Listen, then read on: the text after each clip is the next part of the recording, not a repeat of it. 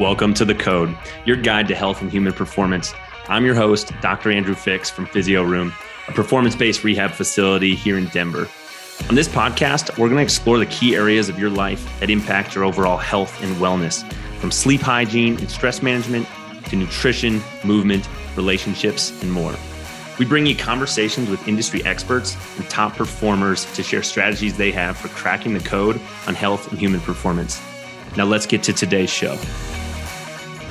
What's going on, guys? Dr. Andrew Fix back here for another episode on The Code. This is an early morning one. I'm excited to be hopping on here before I go into the office, see clients for the day.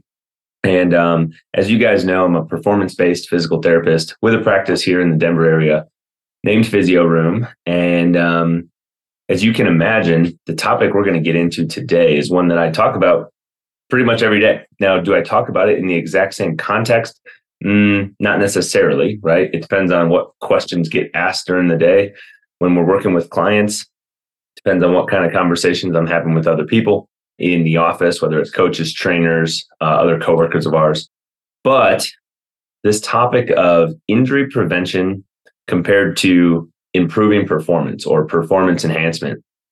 And, I was in a fitness facility here in the Denver area yesterday, participating in a DECA Strong event. It's a fitness competition where you're pretty much competing, you're competing against yourself, against the clock, right?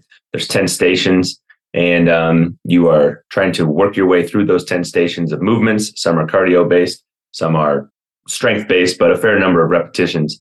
And, you're trying to pace yourself appropriately so that you can get through those as quickly as possible. And I had a table set up at this gym where we were doing injury screens for people. We were helping them with recovery. If somebody had something bothering them, we were sort of checking that out for them, trying to point them in the right direction of, hey, this is what we're finding. This is what it looks like is going on. And this is what we would recommend you do about it. And with a couple of those individuals that participated in the event, I got on the topic of, should we address these things that we're finding? Should we address this mobility issue in your hip or strength issue in your hip or mobility issue in your ankle as an example? Should we address these things as it pertains to or because of reducing your risk of injury prevention? Or should we address these things because if we do, it is likely to improve your performance? And, guys, really, I think the answer is both. And I have this conversation with coworkers often when we're talking about marketing, right? We're talking about how do we go communicate to people in the community, whether it's runners, whether it's cyclists, how do we communicate to them if we think we could help them in our office? We see that there's things like we're watching a 5K, for example. We see that we think we can help people based on how they're running or based on the fact that they're limping after the race or they're wearing a knee brace, right? Naturally, we start wondering what's going on. But how do you communicate to that person? Because I'll tell you, and I've been the first one to be guilty of this. I have had my fair share of injuries, which is why I care about it now. But not everybody really cares that much about injury prevention until they've had an injury, right? Not everybody really understands how it feels and, the disappointment, the frustration of being hurt, being injured, I should say. There's a difference between being hurt and being injured. But not everybody knows how it feels to be injured and to be really missing the sport and activities that you love to do. But once you sustain one and you have to miss that time, you have to miss that participation, you don't get to be there with your teammates or with your kids or with your spouse even, right? Maybe your partner and you have a lot of fitness things you like to do together. Maybe you like to hike or you like to go on travel to go to marathons or half marathons. And that's a big part of your relationship and things you love to do. Well, if you're injured and you can't participate, man, how does that change things, right? It sucks is what I'm getting at. But not everybody has gone through an experience like that yet. And hopefully people don't, right? I'm not here wishing injuries on people. But sometimes you have to come up at that conversation from a different angle. And you have to speak to them about how can we improve your performance? Because what I've learned, at least with people who are serious about fitness, is Not everybody cares about the injury prevention piece if they haven't sustained an injury, but almost everybody wants to perform better, right? Almost everybody wants to do better, have a better time, lift more weight, run faster, like whatever, or just their body feels better while they're doing it. Whatever that might be, people want to be better. So sometimes that's the angle that I come across in that conversation. Now let's start to really boil down, if we are doing an assessment, a physical therapist doing an assessment on somebody, and we find areas that we can improve, right? Like I mentioned before, ankle mobility restrictions, strength or mobility issues in the hips, core stability limitations, whatever it is. What's the difference between addressing that to prevent injury compared to addressing that to improve their performance? In my eyes, it is virtually the same thing. The same things that we would do to help somebody mitigate their risk of injury are the same things we're going to do to try and help them improve their performance. Now, maybe not everybody knows that, but we're going to address that the same. What are the big categories, right? The things that we really look at in life. And we talk about it on this podcast: sleep, movement, nutrition, stress management, and relationships. But especially those first four, those things, if you have your sleep dialed in, you're managing your stress effectively, you move and exercise and have an adequate training program, and then your nutrition is dialed in. If you can balance out those four buckets and really have things in line, you are going to really improve your performance and or really reduce your risk of injury.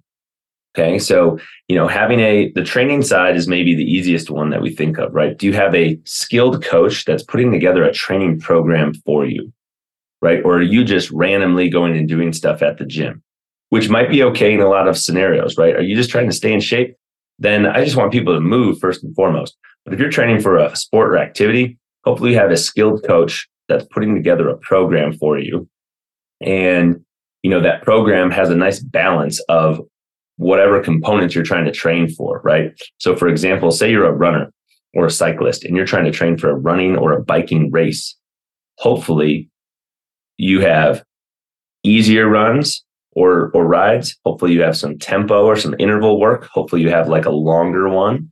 And hopefully you have some weightlifting and some mobility work structured into your program, some resistance training, probably at least 2 days a week, right? Hopefully you're completing a warm up and a cool down procedure prior to each practice or training session. Now, on the nutrition side, let's not go down too deep of a rabbit hole, but hopefully you're eating enough protein to adequately support the muscle and the repair of the tissue from the training that you're doing. And just hopefully you're taking in enough calories so that you're giving your body the nutrients that it needs in order to sustain the amount of training that you're trying to do. Because if we don't eat adequately, we see injuries, particularly of the overuse variety of the tendons and muscles and or the stress fracture side of things when we start talking about bone. And we see this a lot in this running community, especially. Hey guys, Dr. Andrew Fix from Physio Room here. Thanks again for tuning in to listen to us on the code. Really appreciate your time. And for that, I want to share a special offer from Physio Room extended to you guys. So if you want to have an opportunity to work with us at Physio Room for any fitness, performance rehab, pain relief, whatever that might be, when you reach out to us to schedule your appointment, in person or virtual, we're going to offer you 20% off for being a code listener. So just be sure to mention that you heard about it on the podcast, and we will make sure to extend that offer to you. We look forward to working with you. Thank you so much, guys. Now, when we start talking about stress and sleep, it's not necessarily overly complicated of like what we need to do, but that doesn't make it easy to do it, right? When we start talking about stress, it is, much more commonplace now in 2023 to, talk to your friends or family about seeing a mental health provider, seeing a psychotherapist, something like that. That's something that I've started to do. I go to a psychotherapy appointment a month, and I was doing those virtually, but I really prefer, I work in person generally with clients. We do some virtual work at Physio Room, but we do much more in-person work. So I prefer to go in person to those appointments too, because it's really what I'm used to. And I think body language is very important. And anyways, Man, I've found that valuable. Just having somebody that you can speak to, that can ask you questions and generate some real deep thought, and have you have you talk with them that has a different perspective. They're not living in the scenario that you're in. They're able to give you this perspective that is, from above the trees, so to speak. It's hard to see the forest through the trees. And when you can have somebody else that has that 30,000 foot view, and you just are in it day to day, it really can make an impact, because it can really get you thinking and help you get out of your own head sometimes. Back on the training side of things, I mean, this is really common for high level athletes. They're working with psychotherapists. They're doing things like neurofeedback, brain training.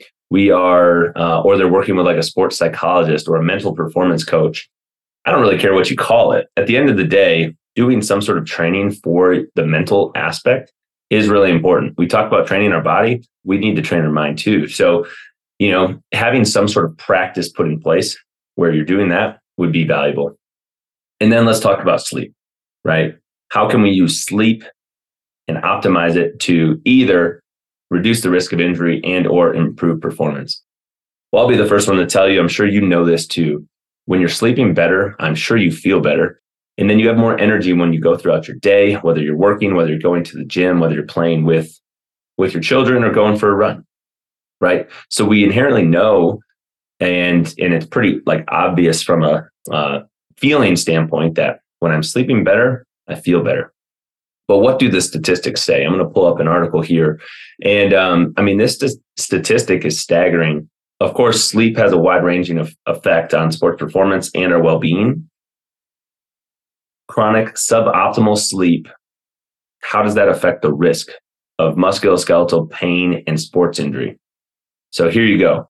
The amount of sleep that consistently has been found to be associated with increased risk of injury is less than or equal to 7 hours of sleep, which when sustained for periods of at least 14 days has been associated with a 1.7 times greater risk of musculoskeletal injury.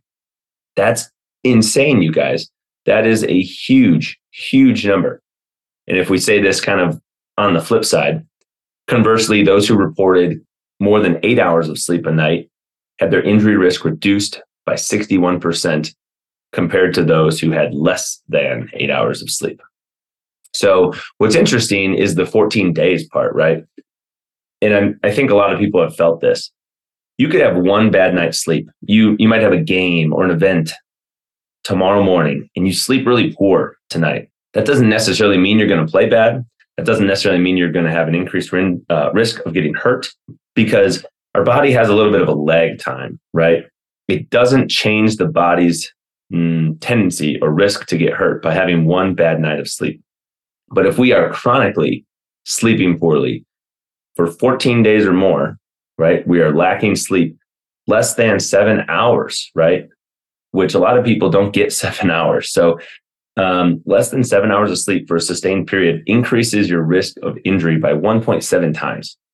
And that is a big number, right? So when we start thinking about college athletes or parents or, whoever it might be who are constantly lacking sleep, we need to take that into account when we're deciding what we're going to do, how we're going to push our body.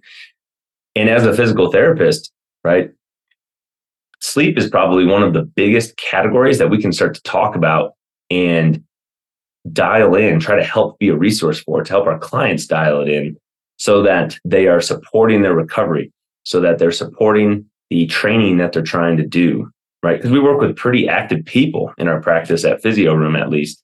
But if you already have an injury and now we're trying to get it to heal, it's the same thing, right? We need that sleep in order to let that tissue repair take place. So really, if we start talking about how much sleep does somebody need, the answer is at least 7 hours, right? Is that optimal to get 7 hours and 5 minutes? No, not quite optimal. We want more. We want more than 8 hours of sleep a night. But how do we get that, right? There's a lot of sleep trackers and devices and things you could wear, whether it's just a watch, like a Garmin or something, or an Oura ring or a Whoop. This is not an Oura ring if you're watching the video, but yeah, you could wear one of a number of things. But what the data on pretty much all of those shows is if I'm in bed from 10 p.m. to 6 a.m., 8 hours, that does not mean that I got 8 hours of sleep, right? That means that I probably got somewhere in the neighborhood of 7, because it took me a few minutes to fall asleep. There's time throughout the night when we're transitioning through these sleep phases. Is it REM? Is it deep sleep? Is it light sleep? Or are you actually awake for a little bit, right? And these trackers do a fairly good job, better than some other things, right? Better than just us looking at the clock, of trying to estimate how much sleep that we're actually getting. And what we pretty much consistently find is if you're in bed for approximately 8 hours, you got closer to 7 hours of sleep, or maybe a little bit over 7. But there's probably somewhere between 30 and 60 minutes that you weren't actually sleeping during that time. So what I'm getting at is, if you want to improve your performance or you want to reduce your risk of injury, you're going to do the same things, right? You need to sleep adequately. Try to shoot for 8 hours of sleep. Try to give yourself a window where you're in bed for closer to 9 hours. And I understand that's very difficult, right? My work and my training and everything, I'm usually in bed for, I don't know, we'll call it 8.5 hours. I'm trying to really hit that more than 7 hours of sleep, but it's hard for me to be in bed for 9. And I really try to wake up and go to bed at a similar time, whether it's on the weekend or whether it's during the weekday. We have to manage our stress appropriately. We need our mind to be functioning at a high level, just like we need our body to. When we're undergoing a lot of mental stress, it is going to result in more physical stress being felt in the body. We need to fuel ourselves appropriately with the nutrition, with the food that we're taking in, whatever kind of nutrition program or diet you subscribe to. I hope you're getting enough calories to sustain and support your training. And I hope you're getting enough protein in to support the tissue damage and repair that training causes, because we want to repair that, right? We need our body to have the fuel in order to go through that process. And I hope you have a well-structured training program, and you're working with a coach or a physical therapist or a very skilled chiropractor, or maybe that's even a massage therapist that does understand some movement as well, right? They understand proper movement patterns so that they can point you in the right direction of how do we address these little nagging things, because that's going to help you not get hurt. That's also going to help you just be better in your sport or activity that you love to do. And we want to help support you in this show on the code, right? If you have questions about things that might be bothering you, or you're just trying to crank it up a notch, you be sure to let me know. Let us know. We would love some comments or some reviews or whatever you want to leave. And we'll be sure to get an episode out on those things, or sort of have that conversation with you guys. So I really appreciate you tuning in, listening to me just go off on a tangent on this topic. We had no notes today, right? My notebook's over here. And this is just a topic that I'm very passionate about. We talk about it all the time. And I just wanted to help you to understand that you don't have to do something different to improve your performance compared to prevent injuries, right? And this is assuming you already have a training program in place. It's the same stuff. And that's why it's fun for us, because we get to have this conversation with people and just relate it to what they really want to know about. So we'll catch you guys on another episode of The Code, hopefully next week. Thank you again for listening, and have an awesome day. See ya.